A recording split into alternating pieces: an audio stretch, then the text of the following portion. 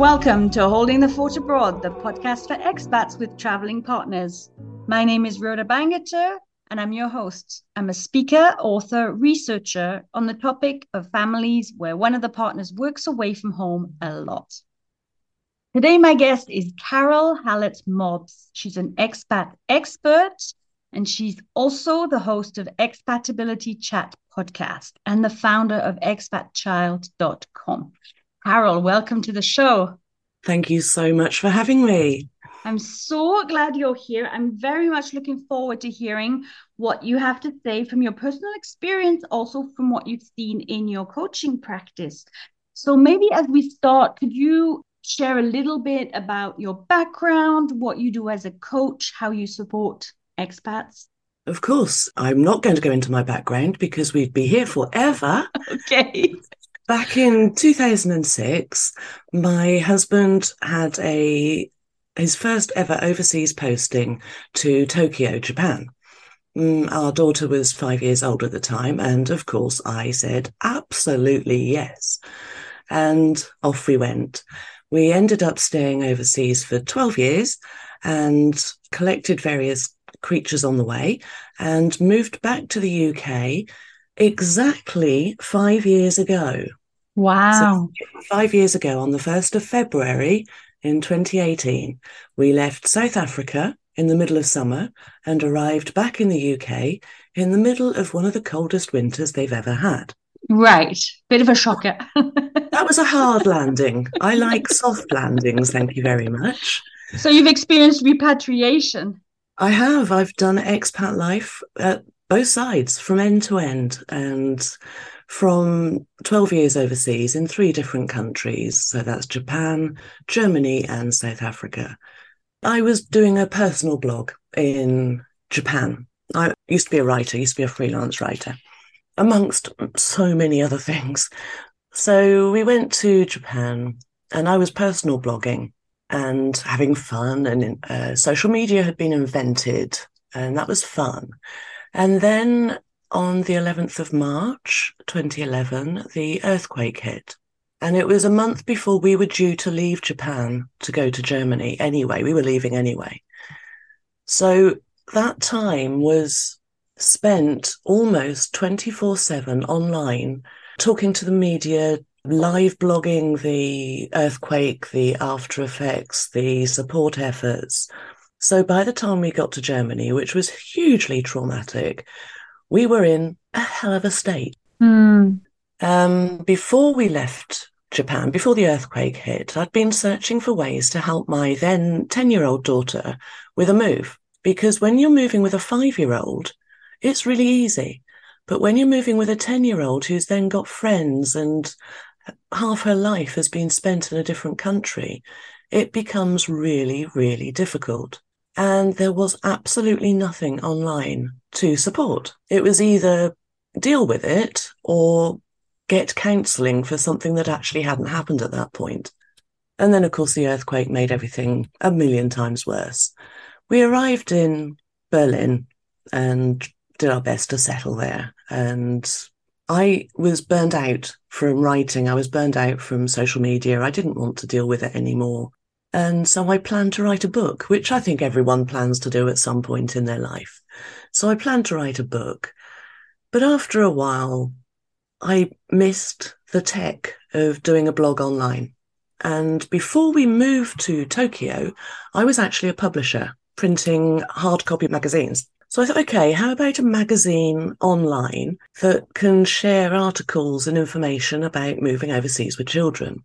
And obviously the book didn't get written, but the website did. And that's how Expat Child was born. And that was in 2012. And that kind of took off and turned into supporting expat parents and partners with their move overseas. But also there's enough information on there for non-parents and non-partners and everybody in between, whether they're moving for the first time, for the 10th time, or moving back home. And so that became incredibly successful. But then COVID hit and we got back from South Africa. And I'd already started moving into helping people on a one-to-one basis while I was in South Africa, but the infrastructure there doesn't make that very easy because of the electricity and the internet. And of course, nobody was moving at all. So I have various groups. I'm on most social medias, and I have clients one-to-one that we just chat with informally. And I'll stop now because I do have a tendency to go on and on. No, that's fine. That's why I'm fascinated.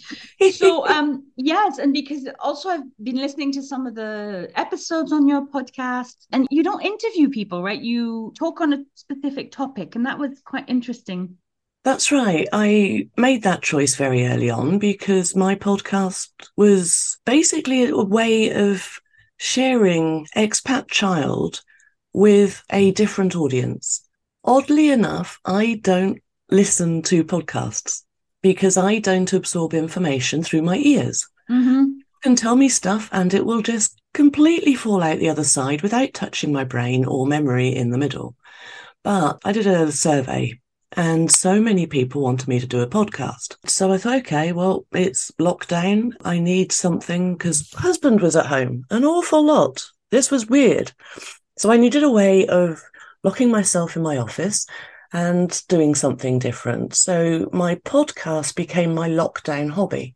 Of course, I get lots of people wanting to be interviewed on my show.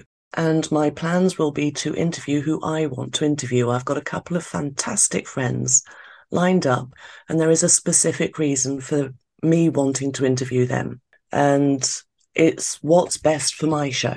Yes, absolutely. Yeah, that's what you do. I'm not just going to interview anybody. No. I'd like to go into detail about some of the requests I've had and their absolute desperation to try and spin it so that it's for expat parenting. And it's like, well, no. No, it's got to be curated, right, to your audience. It's got to be what your podcast is about. Yeah, and for my audience as well. Mm. So although I do create a podcast, I don't listen to them. So I feel a bit like I'm betraying everybody. No, I don't think so. I mean, it depends on how we listen, how we learn. That's the word I was looking for. Yeah. So I reached out to you because I was curious. I was like, here's someone who's been an expat, who's worked with expat, who finds information for expats. And I was curious to know whether in your practice or in your personal life, you'd experienced the fact that often, from what I've seen, when you become an expat, then one of the partners travels a lot. Or sometimes you become an expat and that person is even in another country, or there's even choices of, living separately, or one of the partners going as an expat and the other one staying in, whether it's their home country or not. I just loved your response because this is something you've seen, right? Oh, absolutely. Yes. And you're quite right too. People don't talk about this enough. I thought that I had an unusual attitude towards it, but I think you have the same. And which is go for it. Yeah, exactly. Just be a strong person and cope. Yeah. I'm sorry, I understand. No, there are ways that what I say is there are ways to make it work, and there are reasons why it's okay to choose this. There are ways to make it work, and you can make it work. Families are making this work all the time. And exactly. And I think I've said this a few times, but I've had people who say to me, there's something wrong with me because I'm struggling. And I'm like, no, it's not you. It is a kind of a specific situation. It's not something that we can't apply the same rules necessarily as maybe other families or what we're told. But there are things that can make it work, right? So I love to hear you say go for it. But it does depend on the individual because everybody is so different. That's so true. And certain times of your life, it will be easier than others. When you've got older children, for example. But yeah, everybody is different. But knowing what you're signing up for in the first place is absolutely vital.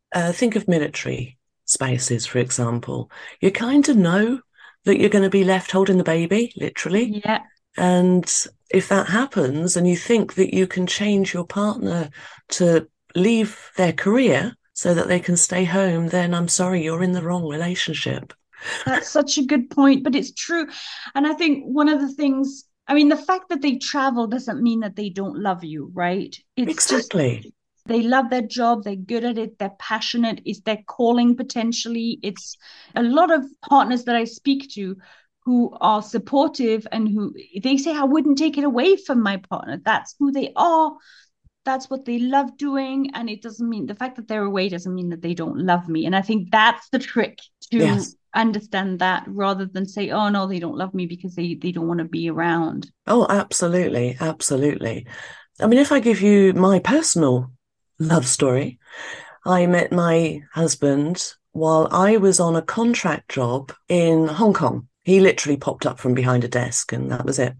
And it took us a while to get together because we were both traveling opposite ways around the globe, doing a sort of a similar job. He was installing, I was teaching people how to use the new system. That's what I used to do. I used to be an IT trainer. So I was always sort of following him. I was trailing even before we met. That's And hilarious. but that was the job that he had been doing since he was pretty much 18, 19. We met late in life. I was 35, well, he was 35 too, but we both had formed personalities, which I think is really, really important. Mm. If you're young and then your partner gets a different job than you were expecting or signing up for, that can be difficult. And I do understand that. So for the first year of our dating, if you like, we were very rarely on the same continent, let alone anywhere near the same country. And fast forward, I got pregnant, ended up having to stay at home because I wasn't too well. And he kept traveling, which was fine with my blessing. This was his job.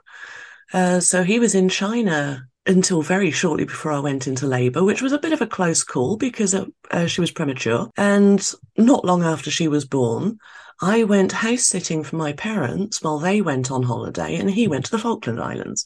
So it was part of our life. But because I am a hugely independent person, it wasn't an issue. What does become an issue sometimes is when they come back home and they suddenly disrupt your well planned routine. Yes. And while we lived overseas, he actually travelled less than he did when we were in the UK before we moved abroad for the first time. And there were still opportunities, but the business is changing constantly. Then lockdown, I mean, we moved back to the UK. He took a different sort of job and he was at home all the time. And then lockdown happened, and oh my goodness me. It's a different scenario, isn't it? Suddenly Oh, you're like, whoa, is this what it's like to have who someone is this here person? 24/7? And Yeah. you could tell that he was absolutely bored, stupid with the new job. Mm, And his life is traveling. mm. So then he had the opportunity to go and do this, that, and t'other, sort of cover, if you like, but long term cover. And off he went. So one of the tours that he did, we spoke about this, was in Kabul in Afghanistan. And unfortunately, he wasn't there for very long before it was taken and he got the very last plane out. It was a bit rough. It wasn't a good week, that one. And then he went to Delhi for a while. And when I say for a while, I don't mean like a couple of weeks or a few days. I think it was about 6 months. Yeah. And currently he's in Panama, Yeah. coming back next week for a couple of weeks before heading off again. So Yeah. it's sort of roughly 6 weeks on and 2 weeks off for us, which is a lot of traveling for him. It takes him 2 days to get back and to get to work, Yeah. which was difficult last year because his mother died. Mm. And it took him 2 days to get back and he didn't make it in time. So, Yeah, that's rough. I think yeah, that's the hard, the life carries on, emergencies happen, crises happen, bereavement happen, and while the traveling continues and there's toing and froing and that can be the it added kind is. of Yeah. element to this And life, I huh? did talk about that on a podcast episode because it also Mm, happened roughly at the same time as Queen Elizabeth died. mm. So that I was quite proud of that particular episode. Oh, And yeah. so it's an interesting life and it can be done. But what Hmm. can cause problems is when you're not able to predict how you're going to react to this. So I've got a couple of anecdotes, and any of my clients are entirely and completely protected. I never share anything that will be identifying. And let me just backtrack a moment. One of the questions you asked, is this experience increasing or decreasing? It's absolutely increasing. Corporates and companies are determined to save money, and their ideal would be to send only one person on an overseas posting, on an international assignment. That's pretty unfair to their families. And we're here saying, yeah, it's fine. You can cope. But in an ideal world, the companies would be supporting the families to move overseas with their partner to keep families together. Because I think that you and I, we're independent and we can cope. For a lot of families, and if I go by ratios, this is damaging more families than are able to cope with it. So the company in this particular anecdote was only going to support the husband to move. They were going to install him in a one-bedroom flat. He had a wife and a baby. He went for the job. The company did tell him that if he wanted them to come over, he would have to pay for them and pay for their visas and pay for accommodation and pay for everything else that's involved. And he would also be working local culture hours, which is basically 7 a.m. till midnight. So it wouldn't have been a great situation for this wife and child. And he went for the job, and lockdown happened. By the time she was able to get there, he'd left her, but hadn't bothered to tell her. So she was then stuck in a foreign country with the baby. Now, that is entirely the husband's fault, but it was encouraged by the company. And that is quite an extreme example. But the fact that it happened shows me that it isn't unusual. This is just one person that's reached out to me out of everybody. And I don't obviously speak to everybody in the whole world, but that was just one person. So it is happening. I have spoken to CEOs of some huge companies about their preferences for global mobility going forward. They just want to send one person on short-term 6-month contracts to save money. But what is the point? 6 months doesn't give anybody the opportunity to settle into a job, to settle into a new country. But it does mean that the families are deliberately being excluded from these overseas assignments. Yeah, this is the topic of my master's that I'm doing right Really? now, because the traditional family packages are for the traditional expat family who moves abroad, but they have absolutely no consequence for what about if the family doesn't join the person who's gone? What level of support is given to the family? Paying international school fees is not going to help.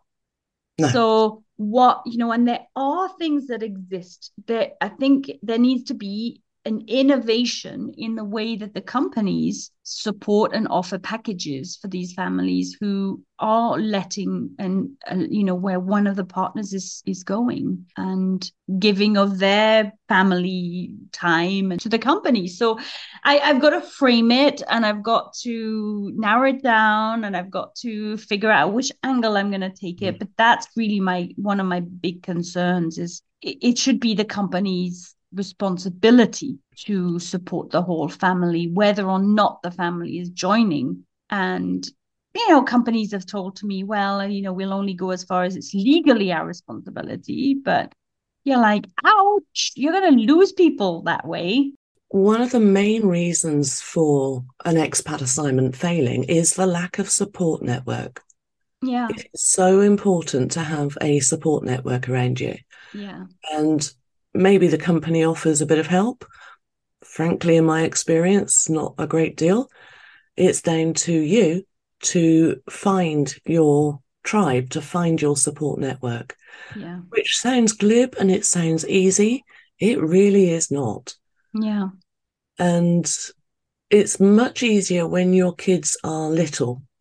taking a 5-year-old to school, for example, Yeah. you get to meet the most wonderful people at the Or school. play groups, or, there's Playgroups, always craft kindergartens. somewhere, or, Yeah, yeah. but only in some countries. Mm, In Germany, for example, the kids are expected to go off and do their own thing without parents hanging around. that's very true. Even Yeah, birthday parties in some countries, you're mm, supposed to just drop the kid off and not stay. I that's found that right. really interesting in different countries, going, are we supposed to be, being part of the party, or are we supposed to drop them off? Or Yeah, never quite knowing. exactly. It's these tiny little nuances of life Mm, that you don't know until you're suddenly in it. mm, Hang on a minute, I want to talk to an adult for a while, please. I haven't seen an adult for 3 weeks now. And then your kids yes. become older and you're not allowed anywhere near school. Oh my Yes. God, Mum, you're so embarrassing. Mm, Or you're in a country where they have the door-to-door bus services, which was a yes. lovely experience for me until I realised that, oh, hang on, how am I going to meet people? Yeah. Yeah. So it does depend on where you are. Yeah. And somewhere But like I call an expat hub, so places like Dubai or Singapore, you're going to find friends really yeah. easily. Yeah. But places like, for example, in America or in Germany, in my experience, not so easy to find friends. No. England, I've heard, is incredibly difficult, Yeah. which I would go along with, but I'm not an expat. But Yeah. it's No, very I've difficult. experienced that too, that sometimes it's because Yes, yeah, we're not friendly. no, yeah, it's because there isn't that expat or that obvious expat group, isn't there?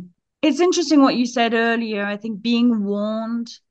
And one of the things that a colleague coach and I have started this year is the Expat Couple Summit. And she's a couples mediator, and we are gathering experts to talk about the changes that happen when you move as a couple abroad to your couple, the opportunities, the challenges. But I think there's this awareness, knowing that I'm going to change when I move, you're going to change.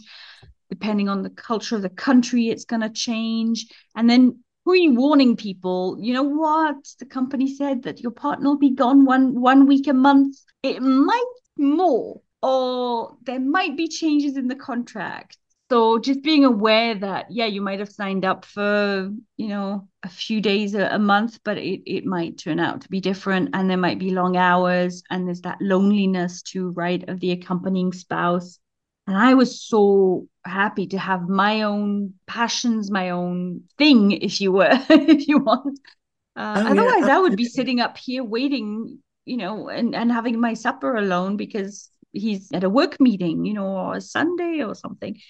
So I thought important to have that, and also to be pre-warned that there are going to be times when geographically or physically you will not be in the same space, and Mm. having some sort of a connection or a system, but you can't control. If your partner's going to go off and completely ignore you, you cannot control that. I think you can only work on who you are as a person, right? You can only work on finding your own network, working on yourself to feed in your relationship, and trusting that the other person is engaged in this relationship. But when they get to a new place and it's so like they're pulled in all directions, that can sometimes be hard to say, hey, there's us as well. Oh, exactly. But also, I think that there is a definite space that I'm going to I'm going to go there. Women do not say what they want. I'm not like that, but we need to set our own boundaries and we need to specify in simple language what we expect from them and what we don't expect from them. For example, I don't need to speak to my husband every single day. We went through I think, a very short time of doing that, and I had to tell him no because he was expecting me to be ready at whatever hour of the day suited him, which might be when I'm in the middle of work. Yeah. So now we have a set day and set time for the phone call, and we'll have a good old chit chat on the phone when it suits me and when it suits him. Yeah. I don't need to check in with him every day. I know that he'll contact me if there is anything that he wants. Usually at the end of the month, I have to sort out various bills and medications and stuff for him. Yeah. And when he's coming back, there are certain things that he wants me to sort out ready for his return. Yeah. I did feel a little bit like his PA yesterday. Yeah. So I told him, it's 10 o'clock at night. I am not doing anything else. I've sat down now. I need to chill. Yeah. Go away. Yeah. But I think you're right. I find personally that men do that naturally. So they expect us to do that. Mm. And they're not being unkind. They're just, oh, well, why don't you say you couldn't do it? Yeah, Well, because exactly. Yeah, and they aren't psychic. no. They are not psychic. Nobody is. Well, I am, but Yeah. we can't expect our partners, and I will take men out of the equation here. Mm. We cannot expect our partners to know what we want unless we clearly tell them. Yes. If we want a relationship where they contact us every lunchtime without fail, then we need to say that. Mm. We don't go saying, well, you didn't contact me enough. Yeah. I didn't know you wanted me to. Yes. That's so true. And if Annoying. they can't do that, they're finding a compromise and saying, okay, well, it doesn't work for you every lunchtime. I need every lunchtime. Let's see how we can compromise and make it work for both of us. But that is so true, having that communication, because if we don't, I've had to learn it, if we don't say, this is what I need, this is what and this is what I'm doing for myself, not expecting our partners to be doing like everything that we need. I think it's unfair to put it all on them. I think we need to find from other sources, maybe emotional support from, not necessarily, I don't think, leaning too much the other way and completely ignoring them. I think there is something within the couple where it's important to lean on each other. But I think expecting them to be the answer to everything is that is so unhealthy. And taking things into our own hands and saying, okay, I'm in a new place. My partner's got a job to do. They're being pulled in every direction. I'm feeling extremely lonely right now. I've told them what I need. I'm also going to take steps and measures. And if it goes through a coach, right? I've done it myself. I've reached out to coaches. I've reached out to therapists to just get you going in the right direction, empower you, help you figure out what you want, how to express it. I think all of that is the power of the coaching and the therapy. Yeah, and we are grown-ups. We should be able to have grown-up conversations with our partners. And that is something I think is very much lacking in general. The other thing that somebody did want me to bring up is the fact that due to all of their traveling, we cannot get a job overseas as well. Oh, my word. Right there. That is it. So there's not only the fact that we're expats and accompanying spouses, which makes it harder. The fact that they're traveling just multiplied that. Right? Can you expand on that more? Sure. We've sacrificed our career to move overseas as a trailing spouse. And I know it's not fashionable to like that phrase. I don't care. It's easier for me to say than accompanying partner. I made it, but it's hard. So yeah, we've sacrificed something. Now, luckily, I have been self-employed since 1994. So I've got a portable career. I make a portable career. Luckily, I had that. I did have to sell my business before I went to Tokyo for the first time, which was sad. I loved it. But the adventure was more exciting to me. So I knew that I was going to make a sacrifice. I knew that I wouldn't be able to get a job over there, but that was fine. I made up other work. I was freelance writing. I was doing tech support and various other things. But then so many other people aren't me. More people aren't me. They have a job. They have a career. They left their career to support their partner's career. And that is not often acknowledged. There's a huge movement at the moment that the company that sends the working partner should also give the accompanying partner a job. Which the American embassies do. A lot of the American diplomats, their partners do have And that so, can't find jobs. and the same within the British Embassy, but Mm. they're generally couples that have met through the embassy. That's So they true. know the That's true. game. I am not that person. And it happens mostly, I've seen, when the child reaches their early teens, which is an absolutely crucial decision, in my opinion, to make. Moving around the world with teens is tricky, as I'm sure you've discovered. Yeah. Yeah. But yours, we've probably got. We're very fortunate. We're very fortunate because their schooling years fall exactly on the folds, on Mm, the where they would need to change system anyway. yes, And the last move was that. The move before that, it's funny because when my husband went to Kabul and we were talking about moving just before then, our oldest was crying. He was like, "No, I don't want. I don't want to move. I don't want to move." And so we were looking at different options, and then Kabul came up, and for many different reasons, that's what we chose. But then that allowed him to stay where he was, our eldest son. But then 2 years later, same kid. Oh, it's fine. I'll move. I'm fine to move. But also because all his friends were going to move anyway, and he yes. had come to a natural break in the schooling that then allowed us to move over here. And then thankfully, both of them are then going to move system next time we move, if all goes to plan. Yeah, and that is Um, really key. And there is a difference between boys and girls. Girls don't cope so well. And I can okay. say that with a huge sweeping generalization. Okay. But boys, they just have to mention their favorite soccer team and they're best friends forever Yeah. if they get it right. With girls, Girls, it's a little bit more drama and exactly. Can I just say one more thing about the saying no to the move? yes.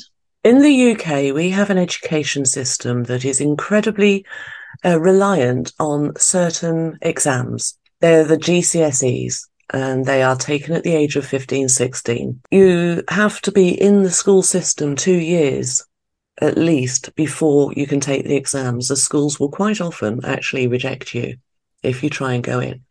So if you are moving with children or choosing to stay, it needs to be early teens, preferably before secondary school.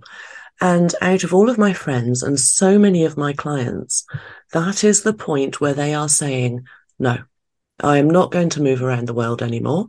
Yeah. The kid needs some stability. The kid needs to get through these last few years of school Yeah. before university. And then Yeah. once university happens, there's again another change. Yeah. And of course, not every child goes to university. Yeah. That's something we need to remember and not pressurize them into. Yeah. But, and that is the key point to, Mm. I think, the change we've got as our accompanying partner selves. We have then got to a degree of comfortableness in the relationship. We've managed to keep them around for 13 years or more, and we haven't killed them. This is a really, really good benchmark. So we know that we can cope Yeah. and we Yeah. have a little more freedom for ourselves. Yeah. Getting back into the workforce after being away for so long is hugely difficult Yeah. and something I've been talking to somebody else about recently. Mm. And that is often the point when the accompanying partner says, nope, I am just now going to be the partner. I am not accompanying you anymore. Yeah. Yeah. And I think from everything that we've spoken about today, I think there can be a few encouragements for people and also a few warnings. Mm. The encouragement that it is possible that families do live like this. The encouragement to go for it, Oh, but also absolutely. the warning that there can be loneliness, that we may need to reinforce that inner core with emotional support or help or strengthening it in some way that it is going to be called upon. Mm. And also the warning that, about moving, but also the warning that the I suppose it's a warning and an encouragement of saying, well, you can say no to a move. It is possible for your partner to keep traveling, but for you to say no, you know what, right now the kids, and it's one of the top reasons why people choose this. Oh, yes. Yeah. Is to say the kids need stability. I need stability. I would like to go back into the workforce, and it's okay. I'm gonna stay in this country, and you can move from there. And I think if people can feel encouraged by that, also encouraged that if they feel lonely because their partner's gone, that's normal feeling. There's nothing broken about them. There's nothing, it's not the fact that they can't cope. It's something that a lot of us have lived through, even when we consider ourselves, I consider myself independent. I always say like I'm a cat. I like, you know, being around people, but then I really like my own like independence. But I found it hard. I found it lonely. Now we're living the other side of the coin when he's much more, and it's interesting to see the other perspective. Oh wow, this is interesting. I have backup, like physical backup. But yes, thank you so much for sharing all of that. Thank you so much for sharing all of that. I let you finish your sentence that you just started, and then if you could share where people can contact you, and anything else you want to add before we bring it to a close. Awesome. Oh gosh, I could talk about this for ages. It's been absolutely fantastic talking with you, Rhoda. Thank you so much for reaching out to me. And I think you need to be you. And try and, I mean, social media has made it so much easier to have conversations online, but do talk to other humans once in a while. Otherwise, you can end up like me, where I have conversations with my animals because I need to have a decent adult conversation. But yes, you can be incredibly independent, and you need to tell people what you need and what you want. Yep. Be a grown-up about it. Don't expect them to understand without being absolutely clarifying everything that you need. And do think of what's best for the children, which I'm noticing a little bit this year. But yeah, I'm everywhere on the internet. The main places I hang out, and you can find my name anywhere. Just Google me. It's quite a scary thought.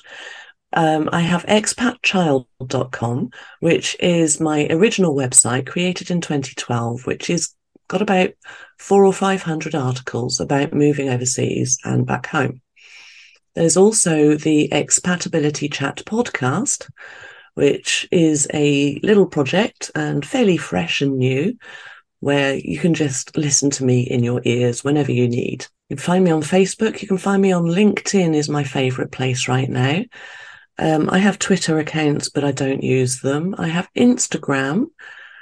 I'm basically everywhere. Mm-hmm. So people can just send you a message on LinkedIn. Like that's how I did it, right? And send me a message on LinkedIn. That's a good way to contact me. Or if you're very good at remembering email addresses, just hello@expatchild.com. Brilliant. And I'll put it in the show notes too. You're a star. Thank you so much, Carole.